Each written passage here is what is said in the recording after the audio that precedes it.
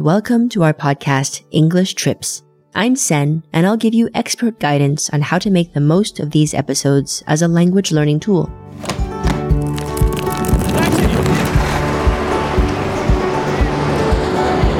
Sit back, relax, and enjoy the ride.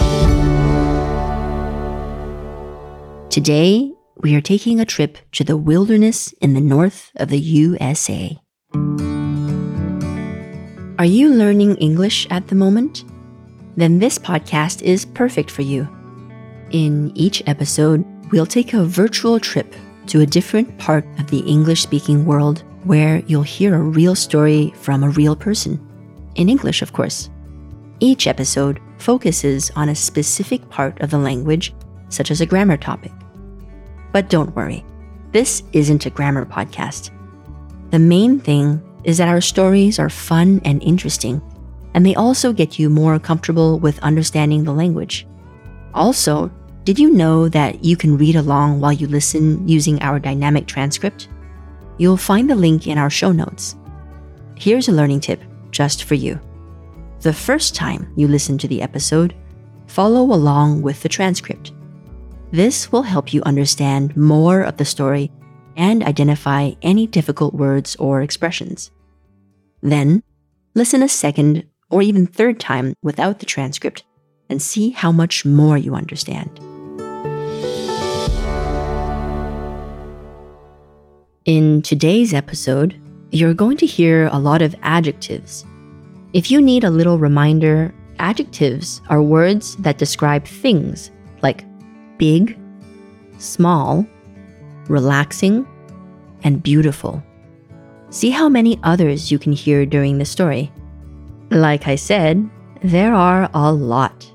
So, let's join Todd in the Boundary Waters, a wilderness area between Canada and the state of Minnesota. His story is full of adventure, wilderness, and the power of Mother Nature. I hope you're ready.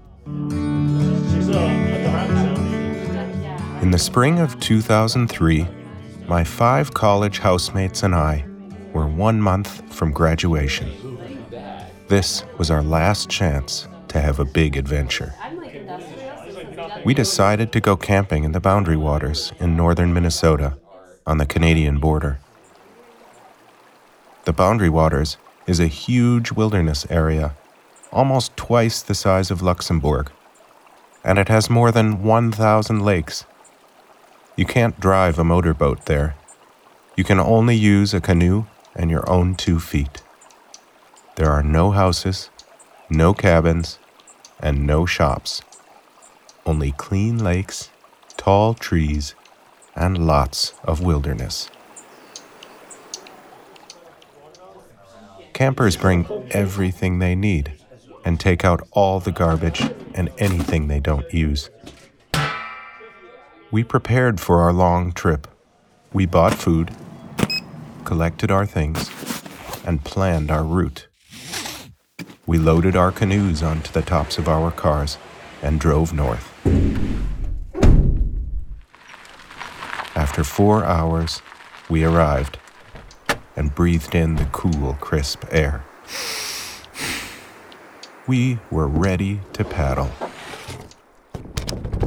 We paddled over calm waters and enjoyed the sunny skies and the peaceful sounds of nature. Then, a big beaver slapped his tail on the water. A warning, we were too close to his cozy home. We reached the other side of the first small lake, and then it was time to portage. To portage, you take all of your heavy things out of the canoe, carry them to the next lake, and then go back to get your empty canoe. After 5 hours and 3 more long lakes, we finally arrived at our campsite. We only saw 4 other people the whole day.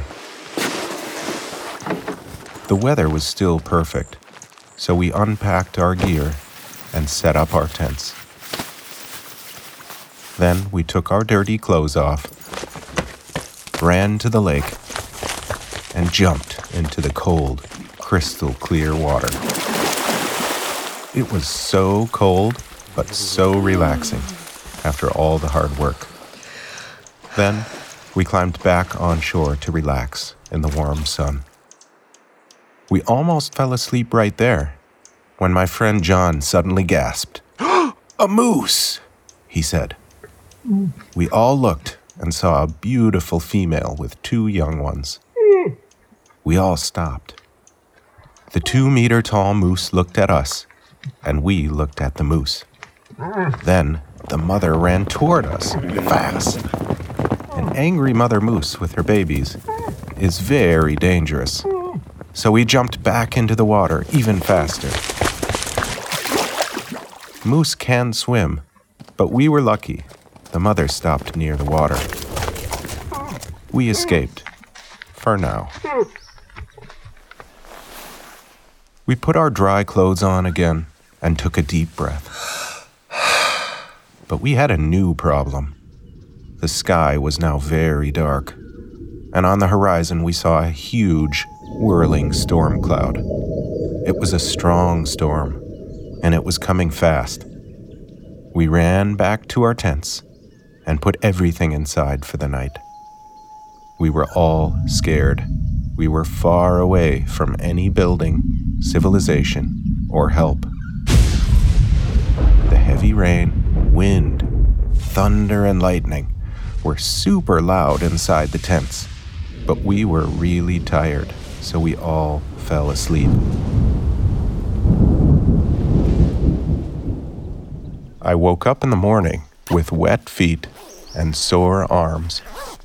The storm was gone, but my old tent was lying on its side, and lots of water was on the floor. I crawled out and was relieved to see the blue sky. But I smelled something strange, and then I heard a strange voice. "Hey, is anybody there?" I walked out to the shoreline and saw 2 park rangers in a canoe. And then I saw the fire, just 10 meters from my tent. A huge tree was split in 2. It was hit by lightning in the night and was still on fire. The park rangers said, "We saw that tree on fire and wanted to make sure everything is okay." Boy, were we lucky.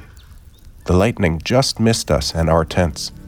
After 2 dangerous situations with a mother moose and a bolt of lightning, we enjoyed the rest of our wilderness adventure. But now, we had a new respect for the power of Mother Nature. Moose, lightning, and fires. Oh my. This place sounds beautiful, but dangerous too. I don't know what I would do if a moose ran at me, or if I was that close to a lightning strike. Luckily for Todd and his roommates, nothing really bad happened, and they were able to enjoy the rest of their trip. Today's episode is finished. Were you able to pick up some of the adjectives Todd used? If you feel like you want some more practice, check out the beginner courses in the Babbel app. Finally, we'd love to hear what you think of the podcast. You can write us an email at podcasting@babbel.com or simply leave a comment in your podcast app and we'll see it. Thanks for listening, and see you next time for another exciting English trip.